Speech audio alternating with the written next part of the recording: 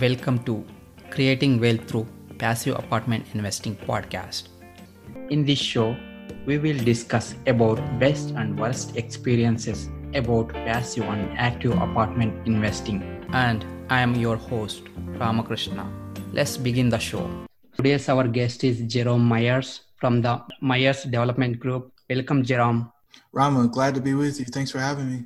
Thanks for being on the show. A little bio about Jerome. Jerome Myers leads the Myers Development Group LLC, which focuses on buying broken apartment building businesses and using innovative thinking and solid execution strategies to optimize the operational efficiency of the business. Currently, Mr. Myers is asset manager for approximately 90 units and 90,000 square feet of workforce housing across Virginia and North Carolina, and on a mission to hold 1,000 doors by the end of 2028. When not actively working on his personal portfolio, he coaches other real estate investors on the Myers methods of multifamily investing. Outside of real estate, Jerome hosts the Dreamcatchers and Myers Methods presents Multifamily Missteps podcast, volunteers on STEM boards, and enjoys traveling internationally. With that, welcome, Jerome. Again, thanks for having me, Rama. Long intro. Would you like to add anything to your background? No, I'm a corporate America dropout. That's the long and the short of it. I built a $20 million business in corporate America, was employee number 2. And over the course of a year, we went to $20 million, $6 million in profit, and about 175 employees. My reward for that was laying about half of that workforce off. I remember distinctly having a conversation with my supervisor on Christmas Eve, and he's saying, Jerome, we're going to continue without half the folks. You need to pick your team so that you can move forward. And that was when I decided that I would never be in a place where somebody else told me I had to lay people off. And so I started building my plan to leave corporate America. And then at the end of the next year, I was able to do so. So what is your current focus and how did you start it into real estate and multifamily? Yeah, so we buy workforce housing in Greensboro, North Carolina. We do joint venture structure instead of syndication. I know that's all the rage, but I grew up the son of a soldier and a stay-at-home mom. And so my network is very different from many of those who are, wealthy, for lack of a better way of saying it. And so we typically buy things that are under 75 units, and we go in and we reposition them, refinance out original investment, and then either sell those properties to other people or keep them for long-term cash flow. So what made you shifting towards multifamily? It was a conversation I had on the stoop with my buddy Duran sophomore year in college. We did the math, and I guess that's what all good engineering students do when they're outside of class. I was paying $395. I had 2 roommates paying $395. The same thing was happening in his apartment, and we multiplied that out across the complex. And what we found was the owner was making about $700,000 a year in top line revenue. And for us, we never seen him, we never talked to him. We just thought that was amazing. And so it was our goal to figure out a way to decouple our time from money. We wanted to do apartments, but we didn't know how to do it. And so we went off and started our corporate careers. And when I realized that I wasn't going to continue to climb that ladder, I came back home to the thing that I realized I wanted to do in college. So Jerome, which markets you're focusing? We buy in Central North Carolina, specifically Greensboro, and then we'll do an hour and a half around. So that'll get us into Raleigh and the Charlotte markets as well. Okay, great. And what kind of deals and what size of deals you're looking? As I mentioned, we like things that are under 75 units and really focused on kind of workforce housing, not affordable or low income and not class A luxury, but kind of the stuff in the middle. We look for C buildings and B neighborhoods. What kind of business plan you would implement once you identify the deals? We've done a few different types of business plans.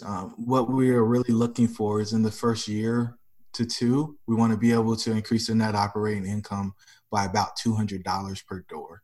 And if we can do that successfully, then we're pretty certain that we can refinance the property and return the initial equity investment out of the deal. This allows us to go and buy something new without actually having to sell the property. So how do you source your deals? The majority of our deals have come either through direct to seller or by broker.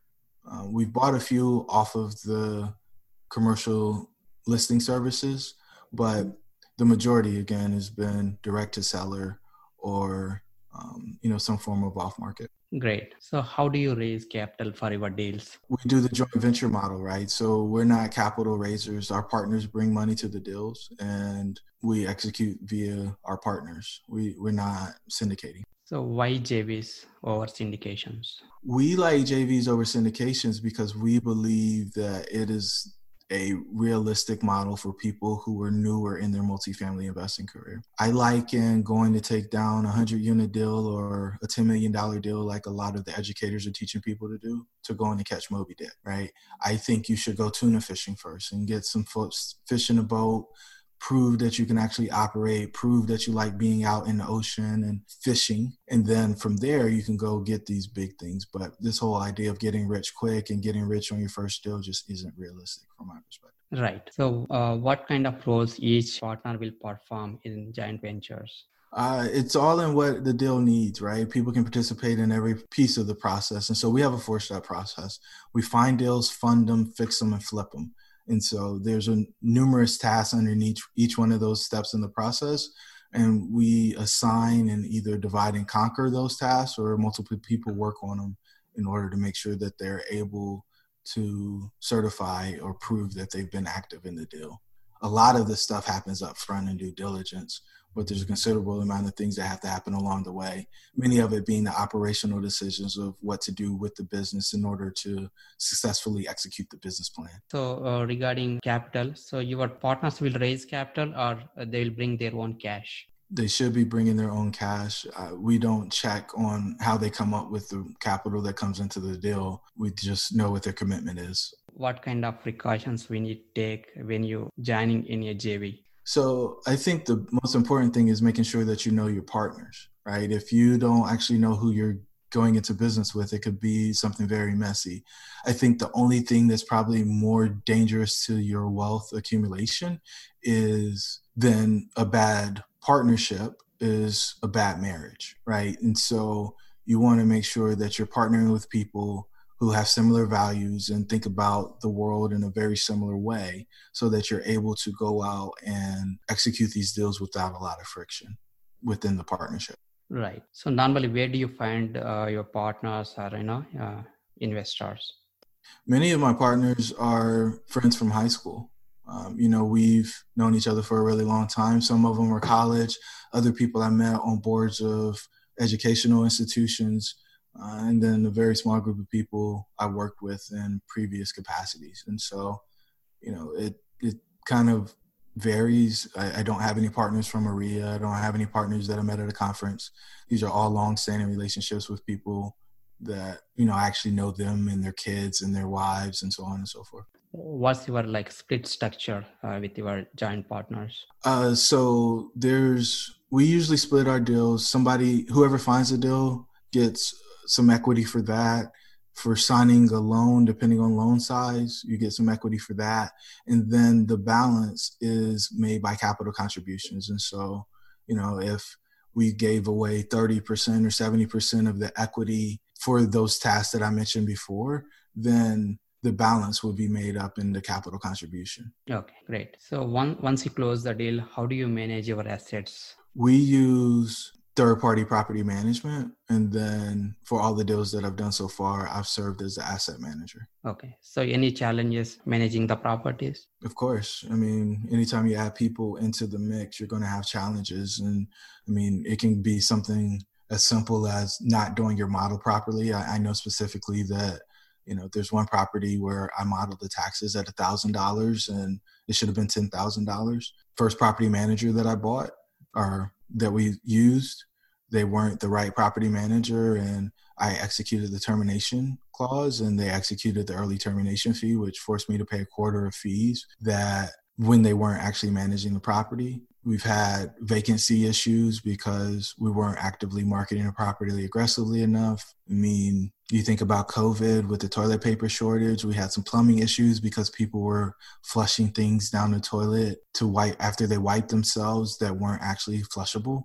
It's just a number of different things that come up along the way. But anytime you put 100 people into, various properties, you're going to have issues. And I think that's the one thing that we don't talk about enough. And you mentioned multifamily missteps in my bio. That's why I started that podcast, so that we can actually hear the real war stories from operators in the space. Okay. Do you have any kind of passive investing experience? No, not in multifamily. I used to invest in fix and flips, doing hard money lending, but I don't have any in multifamily. So what kind of benefits passive or active investors will get by investing in apartments? You said what benefit the active investors will get or passive?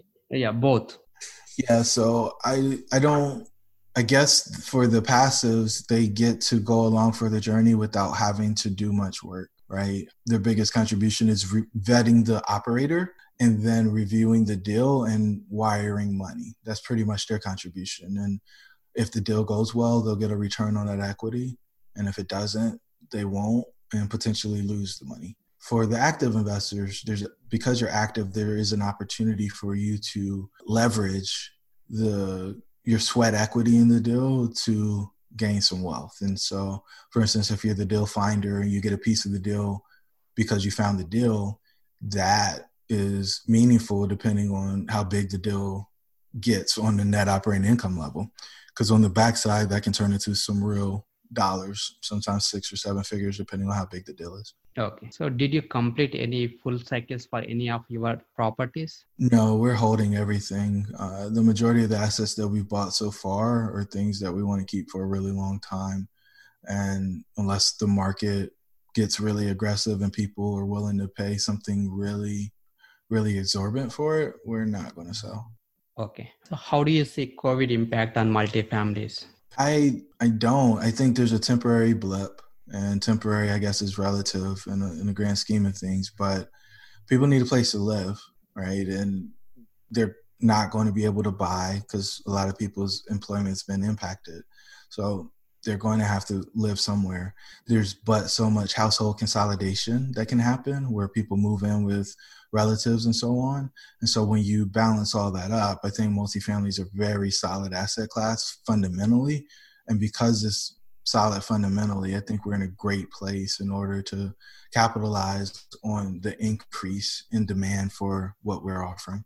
Okay. So what is your greatest success in multifamily investing? And could you share more about that? Yeah, I mean, I think that's a tough one. I think for me, if we want to measure success by dollars, we were able to buy a property for $1.375 million and it appraised for 1.7 right before we closed. I think that's pretty impressive considering, a lot of people say that you can't find any deals on LoopNet. That was a deal we found on a commercial listing service. Another deal that I'm pretty proud about is our Myers Point at Greenbrier property. We were able to, let me go to the first property that we did because I think that's a pretty big home run. So we bought that property with average rents at $695 and today it rents for $1,195. And so you can imagine what that does for net operating income on the property and how much that drives valuation. Our Myers Point at Greenbrier property is the first one that I did where I was the lead on the contract. And on that property, we've been able to take rents from $500 or $525 to $700 today. And so, we're able to execute these repositions, drive up rents through executing pretty aggressive renovation plans. And it's paying off in top line revenue for us for sure. And challenges you faced during early stages of your multifamily journey, and how did you overcome them? Yeah, I think that's a great question, Rama, and I appreciate you asking it. For me, I think every investor has the same 4 challenges. It doesn't matter whether they're new or old, and it's knowledge, experience, deal flow, and capital. And, when you're starting out, knowledge and deal flow and experience are the big ones, but you can't get experience without having somebody with experience if you're going to do something that's a bank loan where you got the bank providing debt for the property. So what I say to people is get knowledge, find some curated content, and go deep on one person. If you're listening to everybody's podcast, if you're watching everybody's YouTube video, if you're going to a bunch of different conferences, you're going to end up confused. And if you don't have an actual property to apply that against, you won't know what's useful and what's not. So pick your favorite educator and then go deep on their content, and then supplement as you get deeper into the process. But the big thing that makes your person valuable early on is being able to get deals, right? And so you need that knowledge to apply it against the leads that you find through the various sources where people source deals from, to figure out if you have a deal. And if you have a deal, you can bring that to an experienced partner who then can probably connect you with capital to get the thing done. Too many people think that if they've got a deal, then the capital will show up. That's only half the battle. You've got to have some experience, especially if you want the bank's capital to show up. Agree. So what was your biggest failure and how did it change you? I think the biggest challenge for me so far has been that first deal. I tried to buy the first deal by myself and the bank wouldn't lend to me. In fact, 10 banks wouldn't lend to me. And I'm grateful today that they didn't, because if they had, I'd be bankrupt. And so it's not something that I actually realized, but when we were going through the renovation, we ended up spending a whole lot more money than I thought that we were going to spend. And if it was just me and my balance sheet trying to do this deal, then I would have ended up bankrupt because it exceeded my capacity. Okay. Can you please share something you're excited about now? Yeah, I think I'm excited about what the future holds for multifamily. I think a lot of people are going to understand and learn that, investing in things that actually make the world a better place, the community a better place, is a great place to put your capital. My friend and mentor and coach, Dr. James Bryant, wanted to pay off his home. And when we started talking about multifamily investing, he said, wait, this actually allows me to make an impact with my investment. And so he kind of diverted from that path and started putting some money into multifamily properties. And I want people to see that they can be rewarded for doing good stuff in the community, because I think that is the difference maker. Doing great stuff to make the world a better place with your dollars and your time is an exponential return on investment. Awesome. So what is the best advice you have received? I don't think I got any great advice along the way. I think the things that were most thoughtful and meaningful for me, I remember standing in a mastermind with Dave Lindahl, and he said, Jerome, if you don't learn how to raise capital, your business is going to die. And that was shocking for me, because I knew that I needed to do that, but I didn't want to do it because I felt like I wasn't staying true to the mission that I set out on, which was being an operator. I think one of the other things that I've learned along the way, and I don't think anybody said this in particular, but it came out, is like I was part of the problem. We have a lack of diversity in the multifamily space.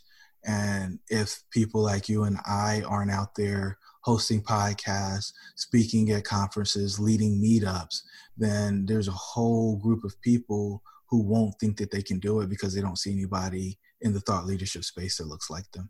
Right. Any advice you want to give it to our audience? Get education, right? The way that I did it through the School of Hard Knocks and doing podcasts and YouTube is the most inefficient and effective way to do that. Find a educator that you align with from a value perspective, and then pay the cost to go through their educational program. Because in doing that, you will have curated content that allows you to speed up the process.